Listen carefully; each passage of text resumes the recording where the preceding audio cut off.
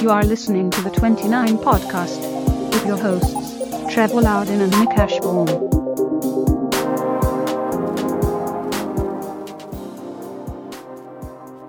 That's right. You heard it well. This is the 29 podcast. I'm your host, Trevor Loudon, alongside Nick Ashbourne. And the reason why we're called the 29 podcast, we're a Toronto-based podcast, and we talk about every other team in the Major League Baseball besides the Toronto Blue Jays. There's enough coverage of the Toronto Blue Jays here in Toronto, so we figure we'll talk about everybody else that doesn't get enough exposure in this city. Yeah, we can get a little insular here north of the border, so it's nice to spread things out. There's a lot of baseball that's worthy of your attention, and we hope to bring it to you every week. Yeah, exactly. I find a lot of fans here know a lot about the Jays and not so much the other teams. I mean, we'll talk about the AL East sometimes, not today, but we'll talk about the AL East, and we'll actually start bleeping out the Blue Jays when we start talking about them after this episode. But from this point forward, you probably will not hear Blue Jays said again on this podcast. Yeah, we will be Blue Jays adjacent at times, but we will never get directly into it. Even if they're the number one story in baseball, we know you can find that elsewhere. So yeah, that's not lots what of we're going to places. do. You can find it lots of places, including where both of us work. All right, so this episode we're going to be talking about a few different things. We're going to be talking about the one and only Bryce Harper right now, one of the biggest stories in baseball, and just having an absolute monstrous beginning to the MLB season. Just so you know, it is April 19th, 2016. We're about 10, 11, 12 games into the baseball season, and it's been a pretty crazy first couple weeks, hasn't it been, Nick? Yeah, I think that people are always excited to get baseball back, and sometimes they are quick to overreact to things that are happening. We always talk about small samples, so people can kind of fly off the handle a little bit, but I think some legitimately crazy things are happening right now, and Bryce Harper has to be number one on that list. Yeah, I think so, and I mean, the whole small sample size, then we'd be out of work if we didn't really have a reason to talk about it. Yeah, the baseball covering media can't just relax until May. I'm sure a lot of people would love to take a 1 month, maybe even 2 month vacation, come back and say, okay, what have we seen? Yeah. And evaluate it that way. Now we're a third of the way through the season. Now we can report on baseball. Yeah, that would be great for a lot of people, but that's not the way it works. So let's talk a little bit about Bryce Harper, who, without diving too hard into the Harper-Trout issue, right now is the best player in baseball. Yes. He's the way he's playing. Definitely. Not without valuing him against Trout and who's going to be better into the future. Right now, there's no one playing better than Bryce Harper. 100%. Few quick numbers if you want to, Nick, or I have a bunch here as well. One thing that is standing out to me about Bryce Harper right now is the way he's looking at the plate from a discipline point of view. He's walking 17% of the time, 17.3 to be precise. That's not crazy. That's actually slightly down from last year. But what's nuts to me is that he's only striking out 7.7% of the time. So right now we're talking baseball about a time where strikeouts are an all-time high. Pitchers are pitching harder than ever with filthy off-speed stuff. And I know in this city there's been a lot of talk about strikeouts. Yeah. And Bryce Harper struck out 3 times this season, and he's hit twice as many home runs as that. Yeah, I mean, he's striking out 7.7% of the time, which of his plate appearances, rather, which last season overall, again, small sample size, but he was at 20% overall last season. Pitchers are starting to pitch, or they're kind of scared of him this year, judging by where they're putting their pitches. He's also demolishing everything that goes into the power zone. Like he's 909 slugging over his at-bats right now from what I last saw. I think that's before this most recent series. Yeah, the thing is that strikeouts are normally part of a trade-off. When you are swinging for the fences, you will miss. That's why guys like a D. Gordon don't strike out that much because they're not taking these huge monster cuts and trying to put it out of the ballpark. Bryce Harper is taking these cuts all the time. He's just not missing. That's what's crazy about it. Yeah, I mean, he's kind of making this air about him right now very early on. And if I say small sample size again, I'll kill myself, but it is small. But he's doing exactly what really formidable hitters have always done, like the Barry Bondses and the David Ortiz, is that basically anywhere in the strike zone is hittable for him. And not only hittable, but he can put it into play. And one thing that's interesting for me is the way he's putting it into play is slightly different. So when we're looking at very few at-bats, it is foolish to emphasize the results too much. It's more interesting for me to look at the process. And one thing that Bryce Harper is doing right now is he's putting the ball in the air. So over his career, he has a 35.8% fly ball rate. Like, he's a guy who hits line drives. We know he's a home run hitter, but he hits the ball all over the ballpark, and he hits line drives. And this season, so far, he's put the ball in the air 60.5% of the time. And when he puts the ball in the air, the ball leaves the ballpark. That's crazy. In considering last year, his batting average on balls in play was 369. And he's doing better than that already this year. And he's only been improving since 2014 with those injury-ridden seasons. But like the scary part about Bryce Harper right now is that he's getting better.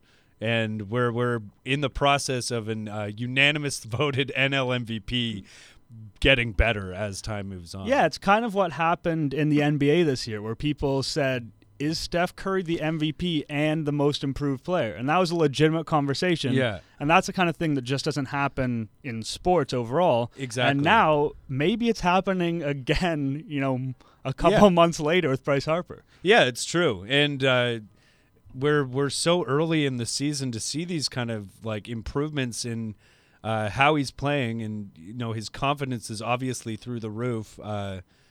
Also with all these off-season shenanigans about making baseball make great. baseball fun again. Yeah. Yeah. He has made it a little easier to cheer from, at least for certain demographics. I know there's some people that are never going to come around on Bryce Harper. But I think he's the quintessential love or hate personality in baseball right now. People really don't like him, but some people really love like what he's doing for baseball. But I think baseball, whether you agree with Harper's stance on baseball and how it should be played and whatnot, baseball needs someone like this. Like, they need a transcendent superstar that is bigger than the sport itself, and it looks like Harper's turning into that guy. He's really trying to, because I mean, there's this whole like the new Ken Rosenthal was talking recently about the new CBA agreement, wants to make baseball players more popular, and his example was that Mike Trout could walk through Times Square and people might not know what he looks like. And the thing is, Mike Trout is very much like the does all the talking with his bat, does all the talking out on the field, doesn't really do what he's not as brash as Bryce Harper is.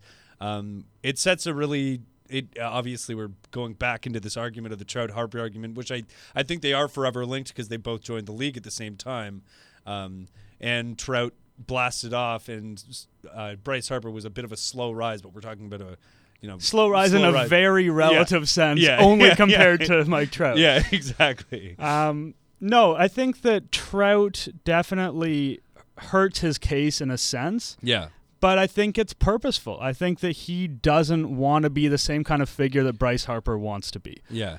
I think Mike Trout, and this is a comparison that comes up a lot, especially at that All-Star game a couple years ago, but Mike Trout wants to be the Derek Jeter, the guy who does everything right. And, I mean, unlike Derek Jeter, not really on the way to so many rings so far. But exactly. That's who that's who Mike Trout wants to be. Yeah.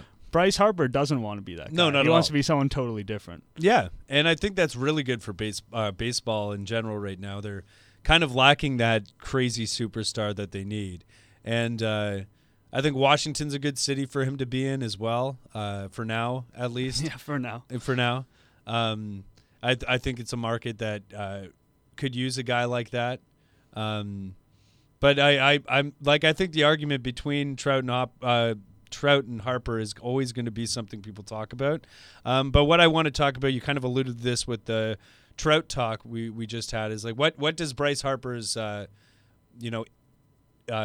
increase in performance this year do for the Nationals as a whole for this season? Where do you have them? What do you see them doing overall this year, even though we've only seen 11, 12 games? Well, I actually probably would have picked the Nationals to win the NL East coming this year, but I think that before we started playing, a lot of people considered that to be kind of a coin flip. The Mets have this incredible rotation. You can't take away what Noah Syndergaard is doing, and obviously Matt Harvey is unbelievable. And we all know what the Mets rotation can do. And as a result, they were kind of the sexy favorite.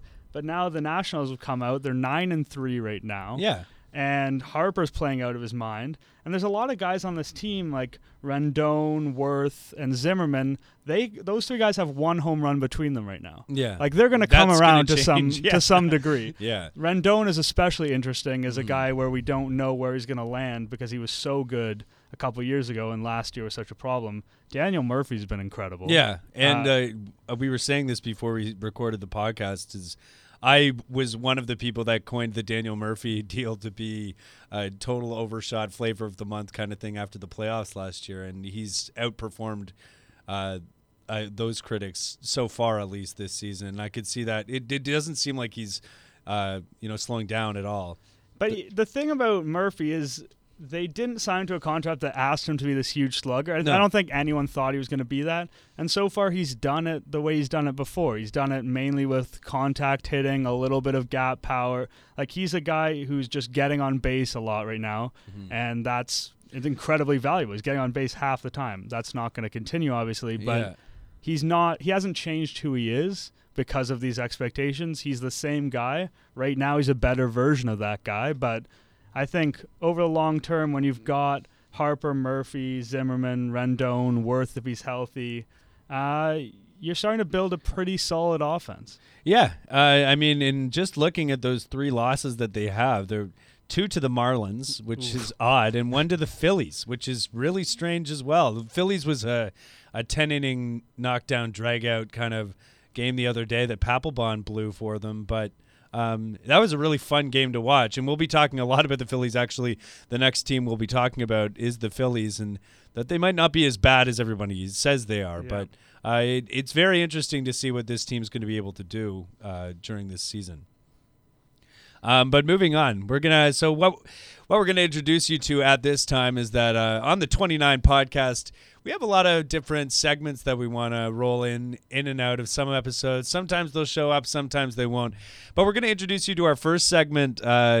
One thing that we don't really have the luxury of having here in Toronto is some really eclectic food selection at our ballpark. Our ballpark has gotten better over the last few years. The food has gotten much better, but we don't get. There's something they do in the States that is just a little different from what we do up here above the 49 Yeah, I parallel. think that they're more ambitious. I think that you could put this in a lot of ways. Maybe Canadians are just a little bit more of a cautious nation than the States. Yeah. But this really manifests itself in ballpark food, among other things. So I just want to mention that the name of this segment is it's called Food Envy. Really, the only word for it is... Really, the only word for it is... Yeah, so that's this is Food Envy. So Nick, why don't you introduce the first ever item of food to be reviewed in Food Envy? All right, so we are going to Pittsburgh right now. So it's not where you'd think. We're not going to the deep south. We're not going to Texas. We will. We in will. future episodes. We'll definitely be going there. But today we're not going there, not yet. We're going to PNC Park, where they have a caramel jalapeno hot dog that they'd like to sell you. So let's get a little bit into the particulars before we overreact and jump off the deep end. This is brutal. Okay, so we've got a hot dog, and what they've done as the main condiment is drizzle in caramel sauce. Mm-hmm. So you're already off to what can only be described as a questionable start. Yeah. And then on top of that, they've thrown a little bit of macaroni and cheese. Yeah. For some reason, that part they don't really get that. Yeah. And then on top of that, of course, the namesake, you've got jalapenos, and then to top it off, Cracker Jack. Cracker Jack. Yeah, I actually have the some tweet. It's called the PNC Park Cracker Jack and Mac Dog. So they didn't even mention the caramel or the jalapeno in the name of the dog. Yeah, so I guess I was working with an unofficial name there. One thing that is also important to note about this, it's not served in a traditional hot dog bun based on the picture we're seeing here. It looks like more of a pita or a naan type more flatbread. it does look like a naan, like one you'd get from a grocery store. And part of what makes that disturbing is you've already got a very bizarre selection of ingredients all packed in there. And then because you're working with this naan, we'll call it, Yes. there's two offshoots of totally plain hot dog that are coming off each side that seem to be a total waste to me. Yeah, I know. It extends beyond the little naan that they have. There's nothing that says Americana like South Indian bread, right? Yeah. Okay, I get the Cracker Jack. I'm not sure I agree with it, but I get it. Yeah. It's so intrinsic to baseball. Yeah, of course. I get the jalapenos. If it had been jalapenos, Cracker Jack, and mac and cheese, maybe I could have lived with it. Without not on a hot dog or on the hot dog? On the hot dog. Okay, maybe. with a regular bun, I'd assume as well. Yeah, with a regular bun. But what really throws me here is the caramel sauce. Yeah, that's I gross. cannot imagine putting caramel sauce on any kind of meat product. Like, No. that's beyond what I can imagine consuming. I don't know how you got past the Cracker Jack part. Maybe is that just the loveliness to baseball? Yeah, it's an ode to baseball nostalgia. I think guess. it's a little bit of crunch. The caramel, I would But admit, that's caramel is pretty coated, disturbing. right? Yeah, it's a little disturbing. But I've seen hot dogs with popcorn on it before. Yeah. This doesn't seem like too much of a stretch. What are you dying? Oh, not casually. Okay? Yeah. I've researched this topic extensively Okay. for this podcast. So here's a couple things.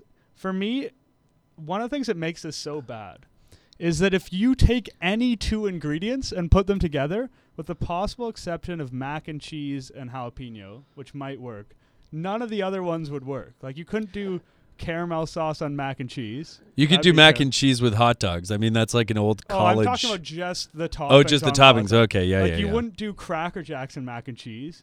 You wouldn't do jalapenos and caramel sauce. Like, none of the things would individually work with each other. Yeah. And so to assume they would just work all together is lunacy. Yeah, and I'm looking at it now, and I think that the whole purpose of the pita is just to be able to hold all the stuff together.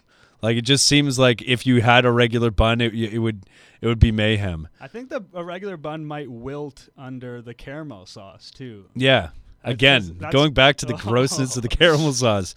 Well, how much would someone have to pay? I'm assuming you would never buy this at the ballpark. do we have a price point on this? I don't have no, a price we don't point have a on price this, point. But I'm So all of assuming our you wouldn't Pittsburgh buy it. listeners, if you're tuning in, Please send us. Please send us some information on this.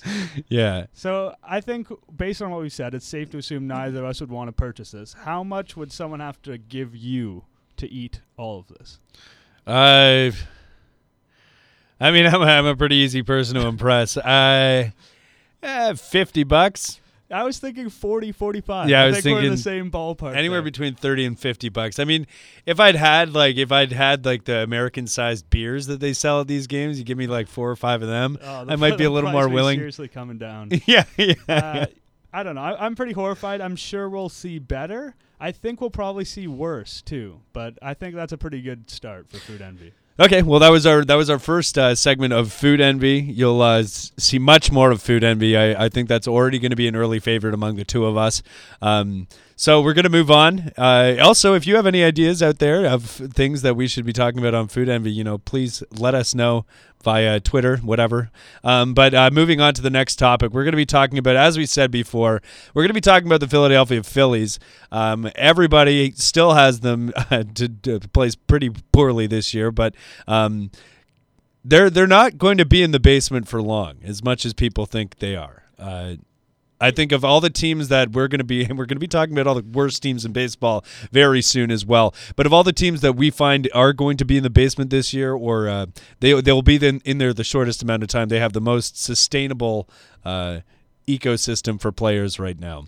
Yeah, I think one thing about the Phillies, a lot of people chalk them up to being possibly literally the worst team in baseball coming into the year.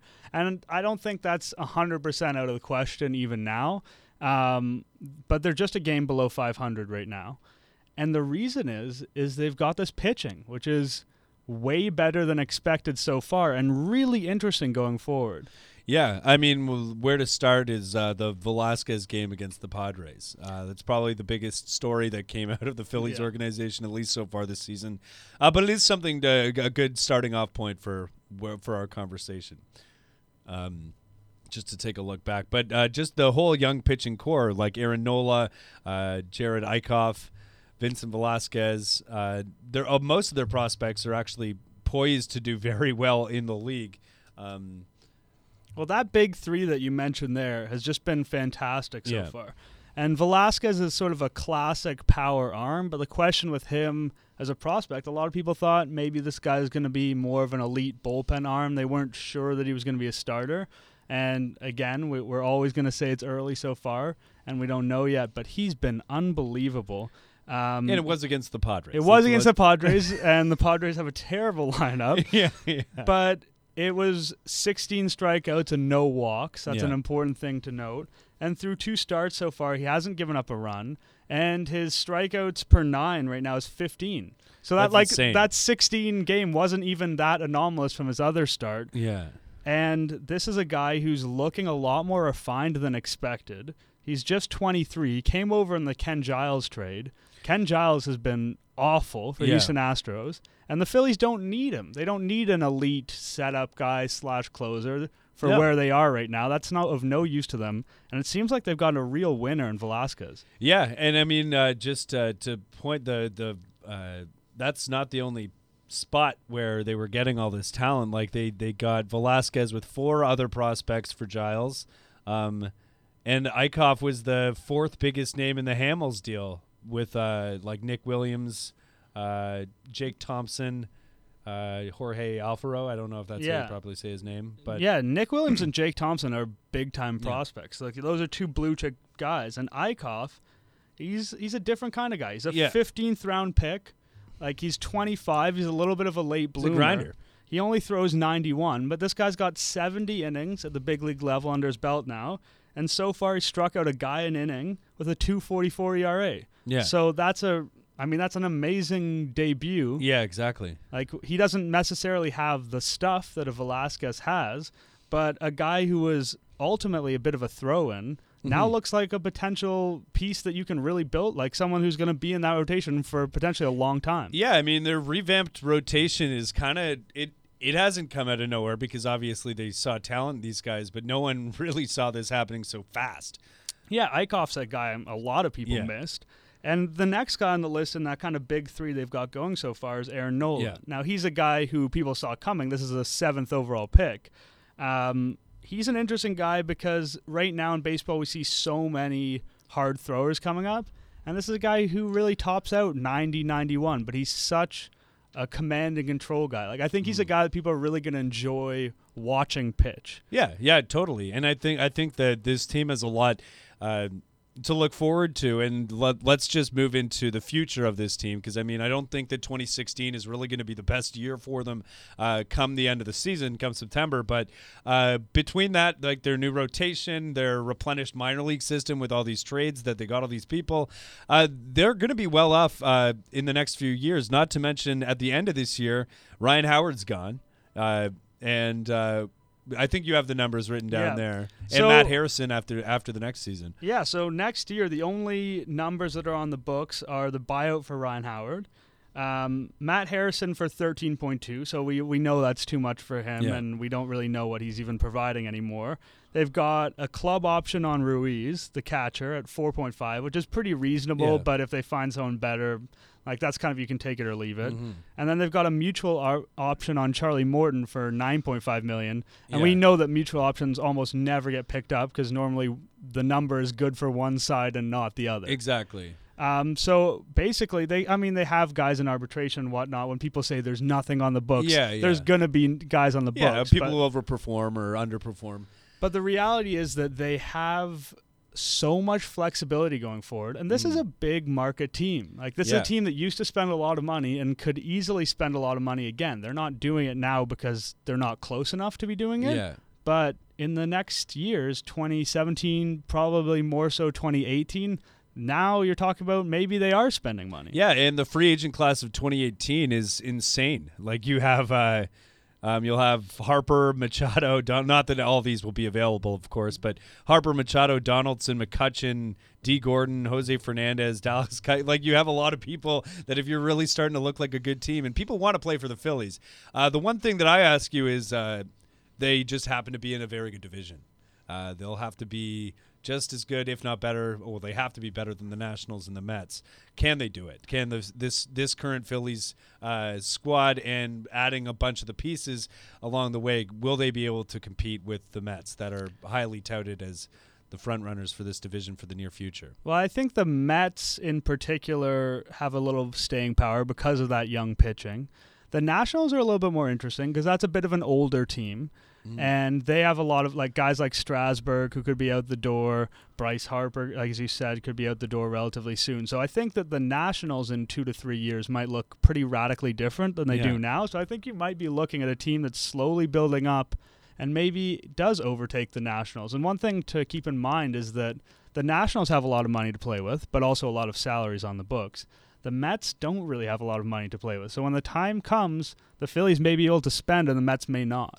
Yeah, I know you wanted to talk quickly about J.P. Crawford as well.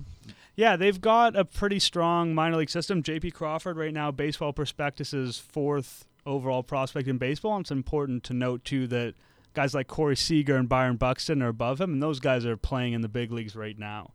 So he's 21. This guy is a top-notch defensive shortstop, and he can also hit. I think he's the kind of guy that people imagine being a potential franchise player for this squad. So maybe in 2 years, J.P. Crawford, he could be up at some point this year, but in 2 years, maybe he's a core player. We don't want to throw around comps that are too aggressive, but the way that Carlos Correa has become an Astros franchise player, that's a place that Crawford could get near. Maybe he probably doesn't have the same offensive potential, but he could be a foundational star for them within 2 years. Yeah, and not to mention they're probably going to get a pretty high pick this year. Yeah, they should get a great pick this year. But we'll be actually talking about a lot of the bad teams in baseball coming up very soon. But first off, we're about 2/3 through this podcast, and so we have another segment coming for you. This one's called, it's something you do in the middle of a game. You kind of in the middle, not the middle of a game, in the middle of the 7th inning, we do a 7th inning stretch. Now, we're not going to get physically up, and we're not going to do anything. And we're just going to make you stretch your mind, and we're gonna do this. And what the 7th inning stretch is that we're going to make a bold claim without having to back it up or anything. It's just a stretch. It's a idea that, it's a bold claim we don't have to back up, and neither of us can say that's never going to happen, or we can't call each other out on it.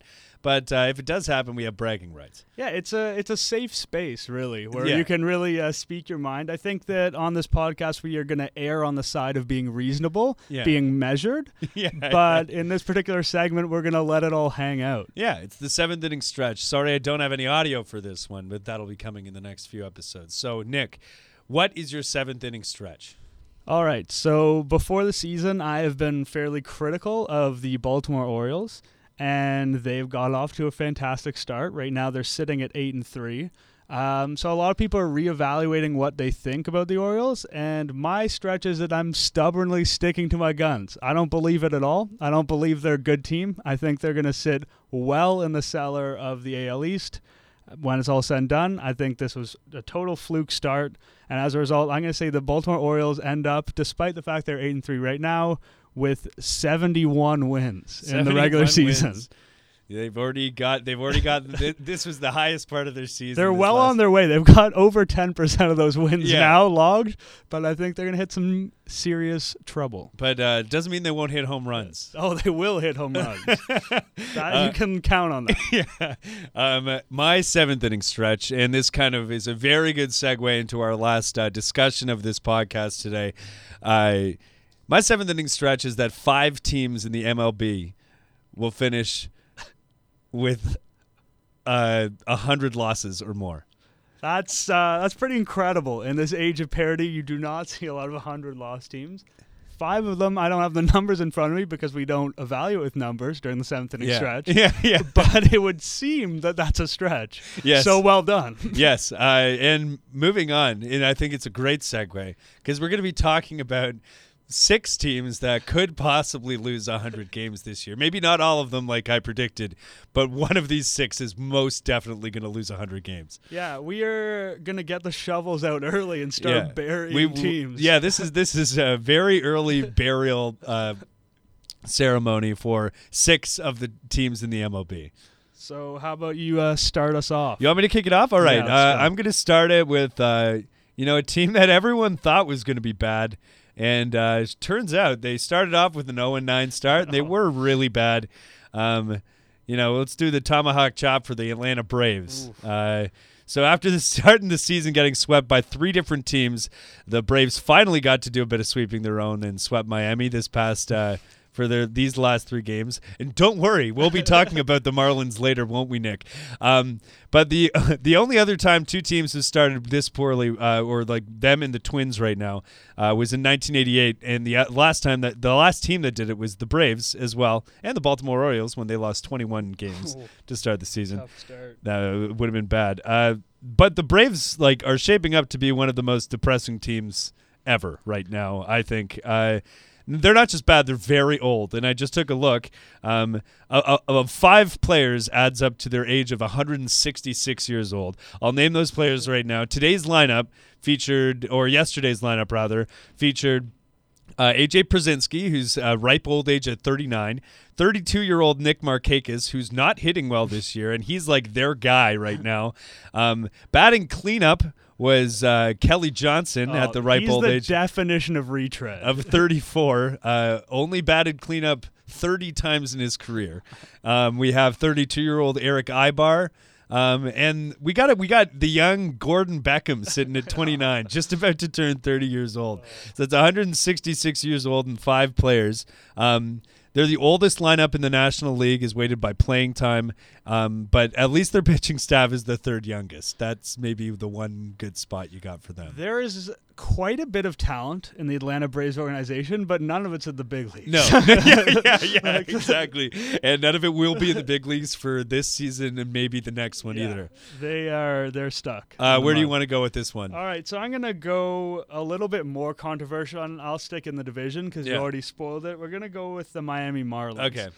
My thing about the Miami Marlins is, for me, that's a team that had to get off to a good start because they're so star dependent, and they're dependent on Fernandez and Stanton, both guys with serious injury troubles, both guys who, Fernandez may have an innings limit. We never really know what his situation is.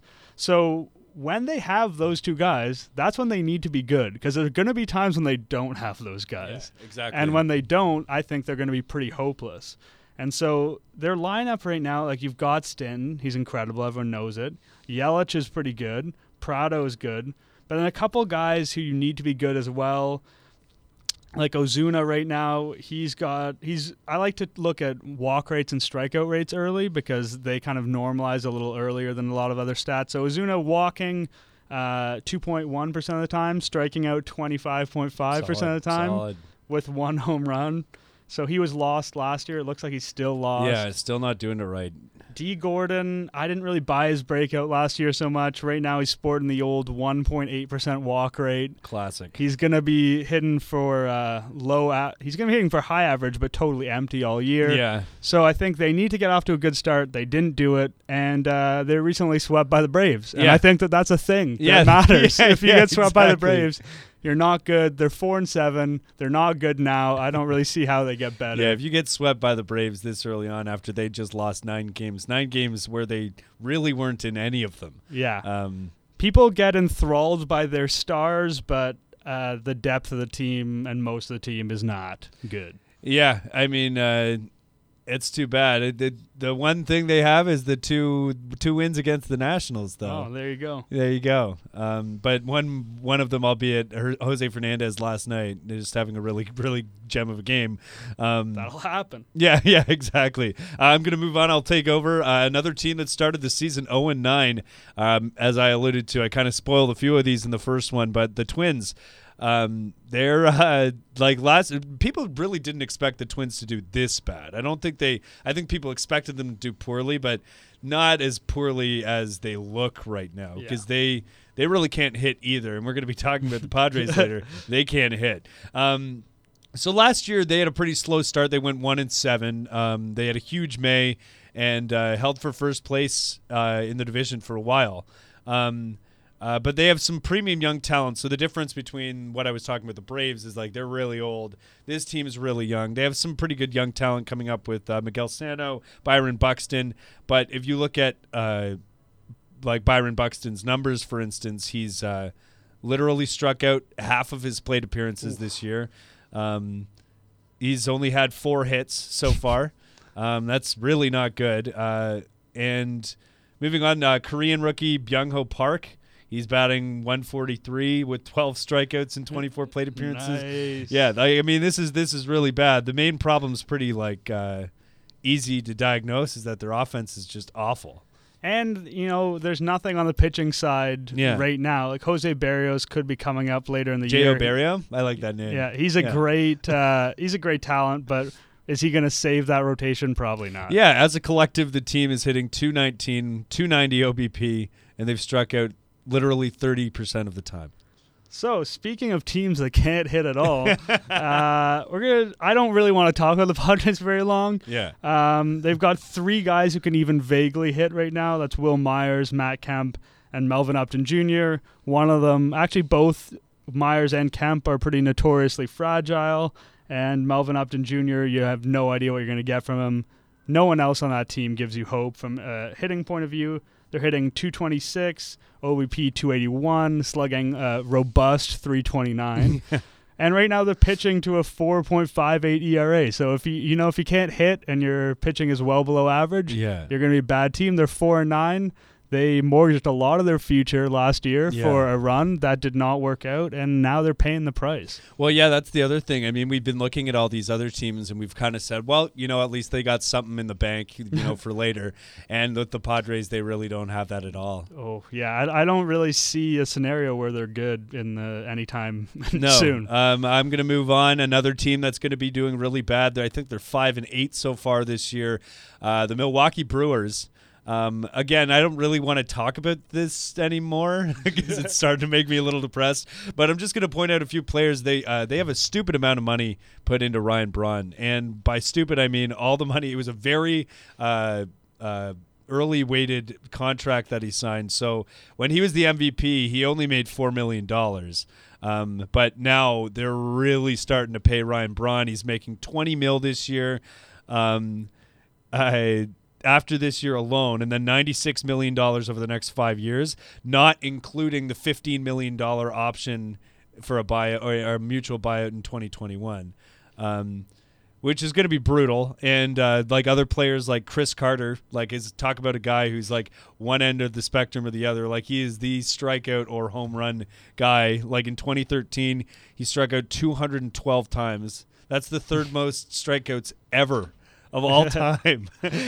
and he batted a little better as an Astro last year in terms of his strikeout ratio. But another team that I just don't see too much. I don't see the light at the end of the tunnel for the Milwaukee Brewers. And we're gonna round this out, I think, with a team that's a little bit more controversial, because I think first of all, their record's not that bad right now. I'm talking about the Arizona Diamondbacks, sitting at 6-8.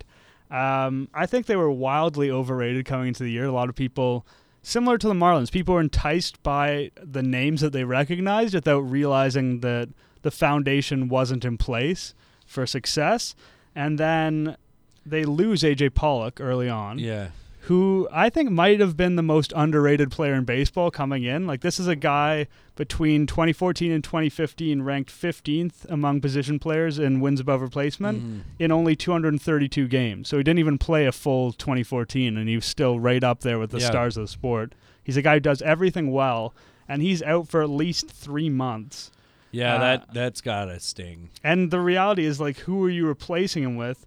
They've got Chris Owings, who's the converted shortstop, who's not doing anything. They've got Brandon Drury, Socrates Brito, which is a great name. Yeah, that's a great name. Yasmani Tomas is getting more time in the outfield as a result, but right now their outfield has got a crisp 290 on base percentage and minus 0.2 wins above replacement. So there's just a huge void there in the outfield. And I think a lot of the success they've had so far has been a bit lucky. They've had guys like Gene Segura and Nick Ahmed have 3 home runs each so far somehow. Yeah. Like those That's guys can't hit. Yeah. And Shelby Miller and Zach Greinke so far have 6 starts between them. 0-3, 7.50 ERA, and 6.09 FIP to show that's not just totally fluke. Yeah. Obviously, they're both guys who are capable, but you're a little bit concerned. I'm more concerned about Shelby Miller. I thought that he was a player that they severely overpaid for. Yeah. And he's a guy who always kind of beat his fancy stats, if you will, and traditionally did well. But I think it's kind of catching up to him this year. I think there's a little bit of smoke and mirrors with him, and people are going to start hitting Shelby Miller. Yeah, and that's definitely an unpopular opinion that you think the Diamondbacks are going to do so poorly. Any instances which you see them outperforming your standards and actually doing what everybody thought they would? I mean, for one, it would take Zach Greinke being the guy he was last year or very close to that. We haven't seen that yet. It's way too early to rule out Zach Greinke coming around in a serious way, so that would be big for them. Yeah, he's Zach Greinke. One of the outfielders has got to step up. David Peralta's been pretty good so far, but one of the other outfielders is going to have to step up and fill that Pollock gap. And Paul Goldschmidt will have to be incredible, which he always is. But last year he was so incredible that it's going to be hard for him to replicate that. I think they're a team that overperformed last year, and as a result, they kind of bought into the fact that they might be good, and then they jumped in at the wrong time. That's what I see with the Diamondbacks. Yeah. Well, on that note, it looks like we're really ending this first episode with a bunch of happy talk about baseball. Yeah, it's a serious downer where we've basically declared that we believe 20% of the league should give up. Yeah, so now actually just thinking about that, we said that we'd never say the Blue Jays, and after this episode we never will. But Blue Jays fans, there's 20% of the league you're going to be better than this year. Yeah, already 20%. You can pretty much lock it up. Very few of them are, 5 of them are in the National League, so that's a bit of a problem. Exactly. It kind of ruins my my 7th inning stretch, but we'll see. 5 teams without 100 wins. But thank you for listening. This was the first episode of the 29 podcast. Keep tuning in. We're going to try and do this every Tuesday, post them around Tuesday or Wednesday each week. Try not to be too time sensitive, as we want you to binge watch all these all at once. Like a good season of Breaking Bad. Like a good millennial. Yeah, like a good millennial Gen Y kid. But anyways, I'm Trevor Loudon. You can follow me on Twitter at Trev Loudon, alongside Nick Ashbourne, who's also on Twitter. As most people are at our age and stage. Yeah. At Nick Ashbourne. At Nick Ashbourne, that's NickAshbourne. I'm TrevLowden. And this was the first episode of the 29 podcast. Thank you for tuning in, and we will give you another episode, a good taste of it, next week.